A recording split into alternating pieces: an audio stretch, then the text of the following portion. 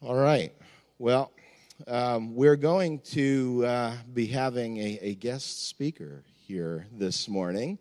And over the last few weeks, I've had the privilege of introducing a lot of missionaries and a lot of different kinds of missionaries who are a part of the Redeemer Fellowship family. And one of our goals in doing so is we want to expand your understanding of who exactly is a missionary. Sometimes people have had traditionally narrow views of missionaries, and missionaries are people that are over there. Well, yeah, we believe that, but we also believe that missionaries are our calling to go and take the gospel into our very own neighborhoods. So we did a short mini-series in September before we sent out the church plant, and the first message of the series was a call to the entire church that God would help each of us to see ourselves as a missionary. As Jesus said, as the Father sends me, so I send you into the world. So we've been sent like Jesus. So during that series, we called up the team that went out to start a new work, a new church plant in Point Pleasant, Redeemer Point. And they're about 2 months into that church plant, and things are going really well. So God was calling them to go be missionaries to the people of Point Pleasant. Then in the weeks following, we had Freddie, who is a native of the Czech Republic, who has started, by God's grace, a network of church plants in the Czech Republic and Slovakia. And we've been privileged to be able to partner with them in that, and we had an opportunity to pray for Freddie. And then last week, we had the Donnells with us, who are over in the Philippines and working amongst orphans in the Philippines. And this week, we are joined by my dear friend John Scalembro and his wife Deanna and their children. John is a pastor at Jacob's Well in New Brunswick. That's a sister church in our network, the Acts 29 Church Planting Network. John is finishing up his master's in divinity at Westminster Theological Seminary, and he's finishing up a pastoral internship at Jacob's Well. He has a heart for church planting and for seeing true diversity and racial reconciliation in the church as a natural impact of the clear preaching of the gospel. He's been spending a lot of time with us over here as he contemplates his future in ministry, church planting, and seeking God's will for him and Deanna going forward. And he's been praying through, as he's been praying through these things, he's been joining us in a practical way. He's been coming out to PLI, our Pastor and Training Institute, and has been jumping in and part of that. He's been spending time studying with us here on Thursdays so that we could get to know him and he can get to know us. And I would encourage you guys to just be as affirming as possible because we want to send him out to go plant the Third Redeemer Fellowship soon and very soon. So let him know just what a receptive body you are to hearing and receiving and applying the Word of God. So I'm going to ask my friend to come up, pray for you, and then we're excited to hear what the Lord would have to say through you. So would you join me in prayer as we lift up my brother John? God, thank you so much for John taking the time away from really just a busy season in studies and ministry to be able to come here and open your word with us. I pray that the words of his mouth and the meditations of his heart would be acceptable in your sight, our Lord, our rock, and our Redeemer.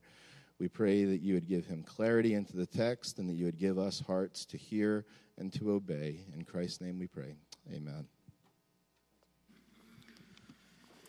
We're in 1 John chapter 2. We're going to be in verses 15 through 29. It's a good chunk of text. But before we start, I wanted to acclimate ourselves a little bit to what I'm going to be talking about this morning. So I want us to go back to the Old Testament. And you don't even have to go there, but there was no king in Israel, and everyone did what was right in the sight and their own eyes. Right? This is the drum beat that beats throughout the book of Judges. And it's in the context of the book of Judges that there is a woman named Ruth from Moab. And Ruth comes from Moab with her mother-in-law Naomi back to the land of Bethlehem for the purpose of being with her mother-in-law Naomi, to take care of her, to be with her. And the fascinating part about this book is that might I remind you, there was no king in Israel, and everyone did what was right in their own eyes. But Ruth and Naomi and a man named Boaz show us that there's this remnant of God's people. Even in the midst of chaos, even in the midst of turmoil, even in the midst of sin, there's always a remnant. There's always a people. Even when there was no king in Israel, there was a remnant. And the reason I bring this up, well, one, my church is going through Ruth right now, so it's on my brain, and I figured, why not just talk about it? But the other reason I bring this up, which is more important, is that there was no king, and God's people were indistinguishable from the world. But as I said, amid the chaos, there was a faithful remnant. This foreigner Ruth, her mother-in-law Naomi, and Boaz, the one who provided protection and redemption for both Ruth and Naomi. In our text this morning, John is giving the same warning that has been going out to God's people throughout the ages. Do not love the world. Do not identify yourself with the world. And I think that's key, that we understand this identification with the world is a lot of what John's going to be getting at in the text this morning. The only difference between where we are in our text and where we are today in our culture and in our world and in this season of redemptive history is that there is a king in Israel. There is a king in Israel, and his name is Jesus. And that's what makes our text this morning so important, because even under the kingship of Christ, the church is not immune to the influence of the world. And it's vital to our souls that we guard ourselves and one another from being swept up, or that we guard ourselves from trusting in what the world has to offer as opposed to what Christ gives us. So before we jump into the text, I do want to pray. Also want to get used to this mic, and we'll go from there. Father, thank you for your grace. Thank you for what it means to hear from your word, Lord God. And I pray that this morning you'd give us all ears to hear, eyes to see, that we might be drawn nearer to you, Father. This is a text of encouragement, but it's also a text of warning. So I pray that would rest upon us in a way that draws us nearer to you, Father. We love you with all of our hearts, and it's in Christ's name we pray. Amen. So we are in 1 John chapter 2, and we're going to be looking at verses 15 through 29. But let's look at this first section, verses 15 through 17. Do not love the world or the things in the world. If anyone loves the world, the love of the Father is not in him. For all that is in the world, the desires of the flesh and the desires of the eyes and the pride in possessions, is not from the Father, but is from the world.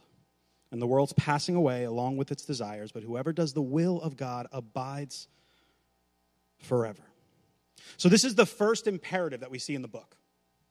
And it's a very clear imperative, this warning, this exhortation, do not love the world. It almost serves as a big therefore moment for us, because prior to this, verses 12 through 14, we read this. It says, I'm writing to you, little children. Why? Because your sins are forgiven for his name's sake. That's a good thing. I'm writing to you, fathers, because you know him who is from the beginning. Again, another good thing. I'm writing to you, young men, because you have overcome the evil one. I write to you, children, because you know the Father. I write to you, fathers, because you know him who is from the beginning. I write to you, young men, because you're strong and the word of God abides in you, and you have overcome the evil one. What John is doing, he's saying, now in light of all that, do not love the world. Do not love the world. Do not put your trust, your confidence, your hope in the world system that exists around us. This world system that, if we go all the way back to the Garden of Eden, where it all kind of started, in the beginning God created the heavens and the earth, and he looks at creation and it's good, but something happens. We all know the story. Eve looks desiring to the eye, right? If you remember the language, there might be some hints back there. I'm not sure. We'll get to it.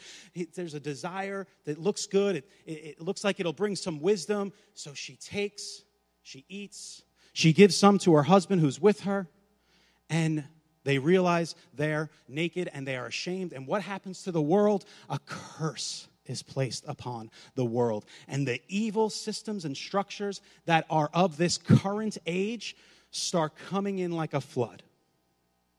Start coming in like a flood.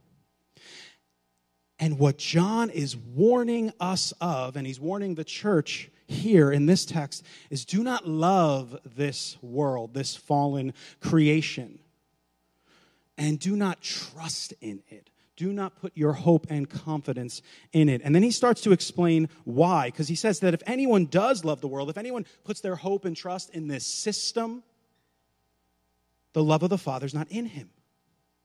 For all that is in the world, the desires of the flesh, the desires of the eyes, and the pride in possessions is not from the Father, but is from the world.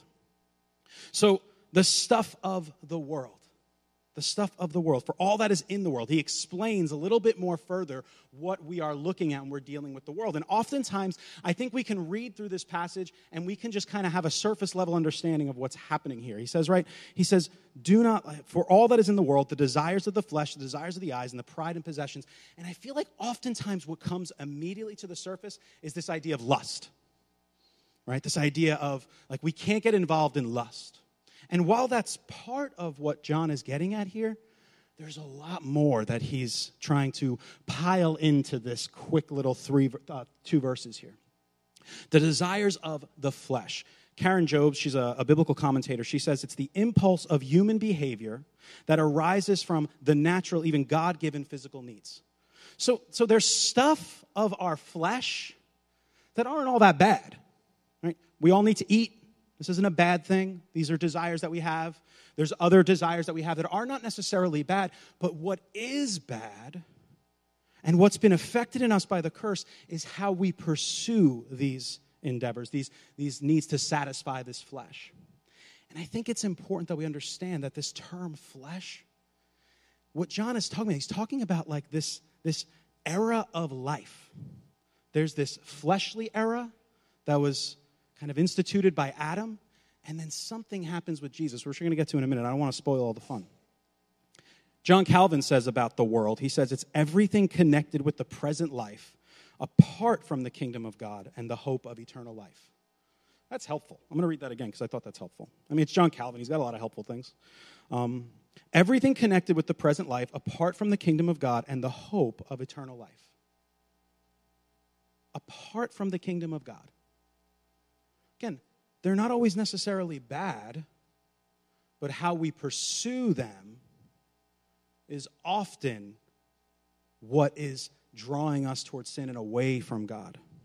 So the desires of the flesh. And then he also talks about the desires of the eyes. Again, there's an emphasis on the temporal here, the temporary. The desires of the eyes, what we can see. John is pushing us toward what is unseen. What is beyond this world, this fleshly era that we're living in, this worldly system. He's saying the desires of the eyes, the things that you can touch, the things that you can see, the things that are right in front of you. Is that what we're putting our confidence in? Is that what we're hoping in to provide us with some sort of satisfaction, some sort of confidence? And what John is trying to push us towards, he's trying to get at what I prayed and that we would have eyes to see and ears to hear. There's this world that exists that's beyond the temporal, that's beyond the fleshly. There's a spiritual world that exists, and that is the domain where we find our hope, because there's someone seated in that domain, ruling over everything that is around us, Jesus Christ. And we sang about it this morning. I was getting choked up as we're singing, all glory be to Christ. His rule and reign shall ever be. All glory be to Christ. And I'm just sitting there singing that. I'm like, and I love that song. I've sung that at our church a number of times over the years. And it's just this beautiful reminder that everything around us is actually under the domain of Jesus Christ, who's seated on the throne next to his Father in heaven. And that's what we're getting at here. And that's what John is pushing us towards. There's these desires of the flesh, the desires of the eyes. And while in and of themselves, they might not be all that bad at their root, but they're not where we draw confidence from. They're not where we draw hope from. But what he's pushing us toward is beyond that. Beyond what we can see, beyond what we can touch, who one day we will be able to touch and put our hands and fingers in the wounds of our Savior Jesus, but it's beyond right now what we can see, right? There's the era of flesh, and then there's the era of the spiritual. He closes this section off with the pride of life. That what we have accomplished on this side of glory has any eternal weight for us. This does not mean that we don't care about this present age. We do, right? We read that we should love our neighbor as ourselves. See, the world that we've been called to be on mission in is a world that's passing away, but it's a world that God calls us to care about because it's a world that Jesus is seated over and ruling over. And he's calling us to care about these things, but not to trust in these things. For God so loved the world that he gave his only son. It doesn't say for God put his trust in the world that he gave his only son. He loved the world. And that's the posture that we would have, that sort of love. A love that is postured toward caring for, but not trusting in. And we need to understand that distinction. We need to understand that distinction. The world is passing away, it says in verse 17, along with its desires, but whoever does the will of God abides forever. What are we banking on? John is speaking to God's people. These are those who are of the Father, and he's warning them not to love the world. He's warning them to trust in what is seen. Trust in not what is seen, but what is beyond what we see. What do we trust in? What do we trust in? It's election week, right? That's happening this week. There's all sorts of ads all over the place. Political ads are some of the funniest things in the world because literally you watch political ads and you think whoever this person is that they're proclaiming against is the worst person that's ever entered into the world. Like they are absolutely evil. There's nothing, they've never done a single ounce of good from birth. I mean, and we do believe that. We believe that we are all, but man, they're funny. But I think we need to guard ourselves as followers of Jesus. Not that we should not exercise this duty we have, this right that we have to cast our ballot. But I think what's really important is that whether or not our candidate gets in, we continue laboring on behalf of Christ, regardless of the outcomes, regardless of what's happening in the political realm, regardless of what sort of pleasures are being put in front of us. There's an eternal confidence, there's an eternal calling that the people of God have that far outweighs anything this worldly system can give to us. Anything this worldly system can give to us. And we need to guard ourselves from trusting in this worldly system to protect us, to provide us with pleasure, with joy, with not that we can't glean from the worldly system, but our confidence can't be there. Our confidence can't be there. And I love this text because as I'm reading through it all week, I'm studying, I'm thinking, I came more and more to the conclusion that what John is doing, he's trying to encourage the church. He's trying to encourage them. He's giving them a warning. He's like, this stuff exists, and you need to be aware of it. But then right here in verse 18, he says, children. He says, children, it is the last hour, and as you have heard that Antichrist is coming, so now many Antichrists have come. Therefore, we know that it is the last hour. They went out from us, verse 19, but they were not of us. For if they had been of us, they would have continued with us. But they went out that it might become plain that they all are not of us. But you have been anointed by the Holy One, and you have all knowledge. It's the last hour. It's the last hour. That means that we're living in the end. And we're going to talk about a little end time stuff, right? Why not? Let's talk about the Antichrist, because that's an easy topic. This is the end. And what John is getting at, he's saying, you've heard Antichrist is coming? You've heard that? How many of you have heard Antichrist is coming? We've all heard Antichrist is coming. If you've been a Christian for more than 6 months, you've heard that Antichrist is coming. He's already here.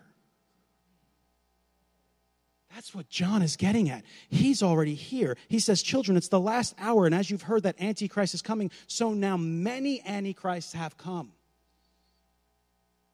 It's almost like this reverse aftershock thing. Like if you've ever experienced an earthquake. I've never experienced an earthquake. I don't know why I would use an illustration about an earthquake when I've never experienced it. But it's like these aftershocks that one might experience from an earthquake only before it happens. There are many Antichrists who have come. There are many antichrists who have come. And it goes on. Therefore, we know that it's the last hour. So what John is saying, we know that we're living in the end because many antichrists have come. They went out from us, but they were not of us, which is where it gets scary. This is the point in our passage where it gets a little nerve-wracking. Because what does it say? It says, they went out from who? From us. They went out from the people of God. But they were not of us. They went out from us, but they were not of us. See, the people of God, the visible church, as theologians call it, is a mixed bag. It's a mixed bag. There's some who are of God, and there are some who are just there. And this was true in the Old Testament. That's why I brought up the book of Judges and the book of Ruth, because there was no king in Israel, and people did what was right in their own eyes. And while they claimed to be a part of the covenant people of God, it seems, if you read the book of Judges, and if you read the book of Ruth and some of the stuff happening around Naomi and Ruth and Boaz's story, that there was a bunch of people there that did not believe in Yahweh God. If you read Ruth, Judges, it's like rated R. It's a rough book. There's insane violence. It's crazy. It's a crazy book. And it proves that even in the midst of God's covenant people, there are those who don't know him. But the encouraging thing, you know what he's saying? That's not you guys. That's not you guys. They left. They left. And what's so interesting is that they left. What we're seeing is that our sin finds us out. Ultimately, we are going to be exposed for who we truly are. They went out from us. Why did they go out from us? They went out that it might, in verse 19, the second half of 19, but they went out that it might become plain that they all are not of us. Like there's a reason God providentially caused them to leave the fellowship of God's people, because he wanted everyone to know those are not our people. Those are not our people.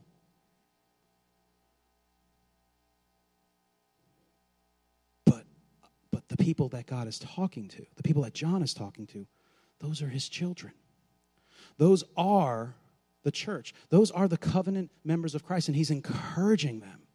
He's telling them, he's like, guys, I know it's crazy. I know it's getting nuts in the world right now. I think we can agree it's getting crazy in the world right now. It's been crazy even since then. Children, don't be fooled. Don't love the world. You've seen people maybe you had dinner with. Maybe you've hung out, your kids have hung out together. Maybe you've gone on vacation with these people. They left. They're not of us anymore. They're gone. They were never of us. And that's the warning he's given, that it's so easy. It's so easy to be taken up by this world, to be taken up by what this system has to offer. By what this system has to offer. This is why I believe that this text is primarily a passage of encouragement. John is distinguishing his readers from those who have gone out. He's distinguishing his readers from the antichrists.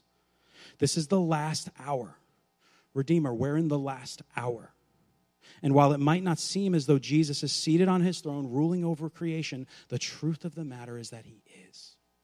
He is. And because he is, we can be confident that while it might appear as though the world is crumbling around us, our lives are anchored to an immovable king. Why do I keep talking about the end times? Why do I keep talking about our ascended King Jesus? Because John says right here in the text that it is the last hour. It's the last hour. And what that means is that Jesus has already inaugurated his kingdom. He's already ruling over creation. And while it might not appear to be that way sometimes, as we gather together as God's people, as we worship the Lord, as hands are raising up to proclaim Jesus, and as the gospel's going forth to all the nations, notice how all the nations have heard the gospel, as opposed to what it was like in the Old Testament, where really that wasn't the case. The gospel was really localized to Israel. It kind of went here sometimes, it went there sometimes, but there's something different about this age, this Spirit age that was inaugurated at the resurrection of Jesus. The gospel is going forth. And it's in the midst of suffering that the gospel goes forth. Be encouraged. There are many antichrists, but it's not you. It's not you. They're out there, though. And maybe there are some in our midst right now. We don't know. Let's look around. No, I'm just kidding. It was a joke. No, didn't work. Didn't land. All right, no. I tried. I'll try again next time. But there are many antichrists. But John's encouraging his readers. It's not you. I know you. But be aware. Be aware. They were taken up by the world. They never knew me. They never knew me. Continues to go on. Children's the last hour, verse 19, verse 24. There we go. Let what you've heard from the beginning abide in you. If what you heard from the beginning abides in you, then you too will abide in the Son and in the Father. And this is the promise that he made to us, eternal life. I write to you about those who are trying to deceive you, but the anointing that you receive from him abides in you, and you have no need that anyone should teach you, but as his anointing teaches you about everything, and is true and is no lie, just as it has taught you, abide in him. There's a lot of confusing things in that text, so let's try to break this down a little bit. So what did they hear from the beginning? Well, the gospel. It's the gospel that they've heard from the beginning. It talks about that in 1 John in a couple of places. That which you've heard from the beginning, that Jesus is king over all of creation, that through his death and triumphant resurrection and ascension, we have forgiveness of sins and fellowship with God. This is the truth that must abide in us or remain in us. This is what must abide. This is what we draw confidence from, what we've heard from the beginning. When you first put your faith and trust in Jesus Christ, you heard that he died for your sins, that he rose from the dead, and that as a result, you now have fellowship with God. That's what you heard from the beginning. That's why many of you are seated here this morning. And that is the truth which must remain in you. That is what he's getting at here. Oh, Redeemer, let that truth remain in you. Let that beautiful truth of the gospel of Jesus Christ remain in you. That's what we sang about this morning. That's what we should sing about every morning. It's the truth that Jesus Christ reigns on high, and in him we have life. Oh, it's beautiful. It's beautiful. Let what you've heard from the beginning abide in you. If what you've heard from the beginning abides in you, then you too will abide in the Son and in the Father. And this is the promise that he made us, eternal life. This is the promise. I write these things to you about those who are trying to deceive you. There were liars in their midst. And in order to spot what is untrue, John is simply laying out what is true. It's like, we've heard this before, right? Like how do bankers tell the difference between counterfeit and regular money and real money, right? They're dealing with real money all the time, right? It's not like they have this course in counterfeiting. It's they deal with real money all the time, and the minute they pick up a counterfeit bill, they're like, it doesn't feel right. That's kind of what John's doing here. He's like laying out the truth. He's like, just steep in this, so when these false ideas start coming in, you'll be able to pick it up like that. And many of you, I'm sure, you hear false things and you're like, well, that doesn't sound right. That doesn't sound right. And that's what he's kind of getting at here. He says in verse 26, I write these things to you about those who are trying to deceive you. Like there are people trying to deceive you, and that's what I'm writing about. I'm writing about them, but I'm telling you what's true. I'm telling you what's good. And that, namely, is the gospel of Jesus Christ. The gospel of Jesus Christ. So what's our context? There were antichrists among them, teaching them incorrectly. They don't need a teacher, the text says. I'm reading this text this week, and I'm like, that's what I'm studying to do. I'm like, they don't need me? I'm like, oh, no. But the context is really important. We need to understand, right? There are many antichrists. It says that you won't need a teacher. There are many antichrists. What these antichrists were doing, one, they were denying that Jesus was the Messiah. Two, they were teaching like these secret messages about Jesus. And what John is saying, no. You don't need any secret messages. You don't need any like History Channel sort of like Jesus. What you need is, and what you have, is the anointing of the Holy Spirit that actually teaches you who this Jesus is, that you've heard from the beginning. You don't need this extra information. A lot of times we're looking for secrets. We're looking to try and get around but what's Jesus really like? It's like, no, we know what Jesus is really like. It's in this book. We know what Jesus is like. We don't need to have these extra secrets told to us. And the Holy Spirit convicts us of this. Teaches us these things. This is not, if someone comes to you and says it says in 1 John, I don't need a teacher, so I don't need to listen to anyone. That's not what this text is getting at. Man, we can take the Bible wildly out of context, right? And just make up a whole new religion. People do that all the time. But that's not what John is getting at here. He says, you don't need someone to teach you different things about Jesus, is what he's saying. You already have the Holy Spirit, and you know full well who Jesus is. It's wonderful. It's wonderful. There's also something else going on here which I find really interesting. There's this allusion, an Old Testament allusion, to the book of Jeremiah. Jeremiah 31. Jeremiah 31, verses 31 through 34, he talks about how you will not need a teacher. So Jeremiah's context is the new covenant in the latter days, or in our text, the last hour. John is making the point that the new covenant that was promised in Jeremiah's day has manifested itself here in our midst. We're living in the age to come, and it is during this time that the spirit of Antichrist begins facing its guns inward toward the church.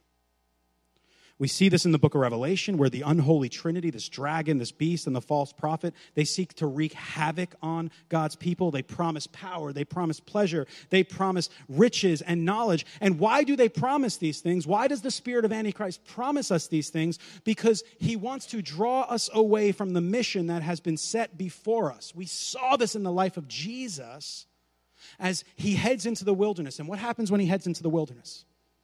He's approached by the devil. And what does the devil do? The devil's like, come, just here, take these stones, turn them into bread. I'll give you all the kingdoms of the world. It's going to be great. Because what the devil's trying to do to Jesus is to say, you can have glory without suffering. It happens in the garden. What is Jesus tempted with? If this cup could pass from me, but not my will, but your will. This is the temptation that Jesus is dealing with, and it's the temptation that we deal with on a regular basis. Life could be easier. I don't have to do this. Let me just do whatever I can. I don't care about the mission of God. I'm just going to follow my own whims. Jesus is tempted in the wilderness with comfort and glory apart from suffering. He's tempted in the garden to get away from suffering. On the cross, There's two guys next to him, right? The one that says, I believe in you and he will be in paradise. And then the other one's like, bro, come on, just save yourself. You're the Messiah. Jump off. You don't need to go through this. It's always the temptation to run away from suffering and get glory without suffering. And this is what the text calls us to, right? This worldly system is out there. It's trying to convince us that we don't need God. But the only way to glory is through Jesus. And that means we will suffer. That means it's going to be hard for us. But what he's setting up here for us, that this is the end. We're in the end, guys. It's getting nuts. Hold on to the truth. Hold on to the truth. Remember what you've heard from the beginning. Remember the gospel. There's no secret Jesus you need. There's the gospel. You're not going to bypass suffering because that's not what the gospel calls us to. The gospel calls us to hold on tight. To hold on tight. I'm just going to read this passage in Jeremiah because it's so good. It says in verse 31, chapter 31 and following, "Behold, the days are coming, declares the Lord, when I will make a new covenant with the house of Israel and the house of Judah, not like the covenant that I made with their fathers on the day when I took them by the hand to bring them out of the land of Egypt. My covenant that they broke, Though I was their husband, declares the Lord, but this is the covenant that I will make with the house of Israel. After those days, declares the Lord, I will put my law within them, and I will write it on their hearts, and I will be their God, and they shall be my people. And no longer shall each one teach his neighbor and each his brother, saying, know the Lord, for they shall all know me, from the least of them to the greatest, declares the Lord. For I will forgive their iniquity, and I will remember their sin no more. Thus says the Lord. I mean, that's beautiful. And that's the time we're living in. That's what John is getting at in this text, that we are living in the latter days, in the last hour, where we are under a new covenant, where God is no longer sought for in temples and in holy places, but he's found right here in our midst, in the body of Christ, indwelling us, giving us all knowledge of Jesus. God is with us. God is with us. It's the last hour. People have left you. They're denying Christ, but you are abiding in the truth of the gospel. Therefore, you have the anointing of the Holy Spirit. God is dwelling with you, and you have eternal life. But the world's got its guns on you and wants to deceive you and wants to draw you away from the mission that he has before us. The mission to proclaim the goodness of Jesus, the gospel of Jesus Christ, the mission to love our neighbor as ourselves, the mission to care for the poor, the brokenhearted, the very things that God calls us to in his text. The spirit of Antichrist is saying, yeah, you don't need to do that. You don't need to do that. We can't be worried about the Antichrist that is coming. We need to be worried about the Antichrist that is in our midst and who is trying to deceive us, trying to draw us away from what God has called us to in Christ.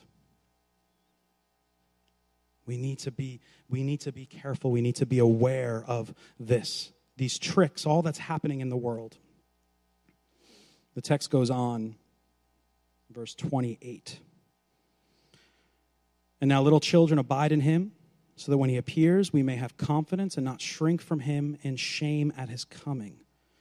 If you know that he is righteous, you may be sure that everyone who practices righteousness has been born of him. And now, little children, abide in him, so that when he appears, like if we were a little unsure, if we were dealing with like an end times passage, like it starts off with last hour, we're talking about Antichrist, and now all of a sudden we have this second coming language coming. It's like, no, we're dealing with the end here. We're dealing with the end. But the end is long. The end is long. We're in the midst of it. It's been a while.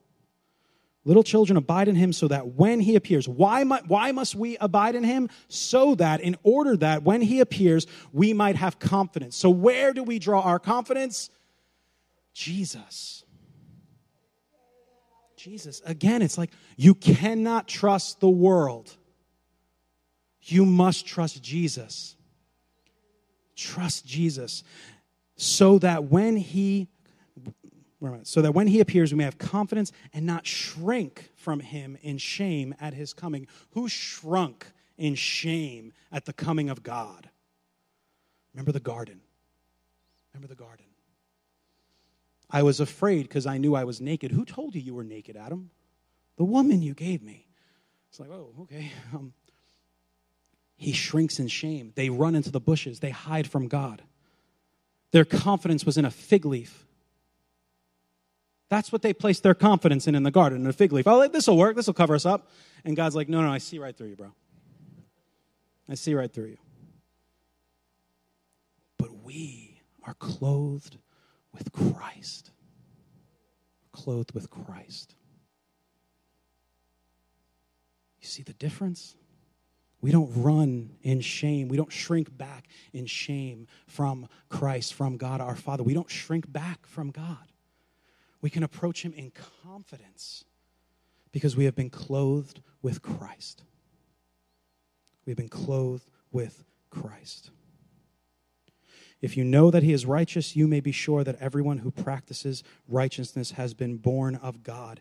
And so this clothing that we have that is in Christ, It is what our lives are sourced in, is what our lives are motivated by. It's what gives us power to live out our lives righteously before this world, loving this world. This is where we draw our confidence. This is where we draw our ability to do anything right before this world, is from the clothing that we wear, from who we identify with. Do we identify with the world, or do we identify with Jesus? It's a simple message that this text is getting at. And John's confident that his people are identifying with Christ because he knows that the antichrists have gone out. And the question we need to wrestle with this morning is, where does my confidence lie? Where does my confidence lie? Do I trust Jesus? Or am I trusting in this worldly system, the desires of the flesh, the desires of the eyes, the pride of life, the things I accomplish in this world, or what was accomplished in history 2,000 years ago? Let's pray. Father in heaven, thank you for your grace. Thank you for the truth of your word, that the confidence we have is drawn from you, from your Son, Jesus. Thank you so much for that, God. It's in Jesus' name we pray. Amen.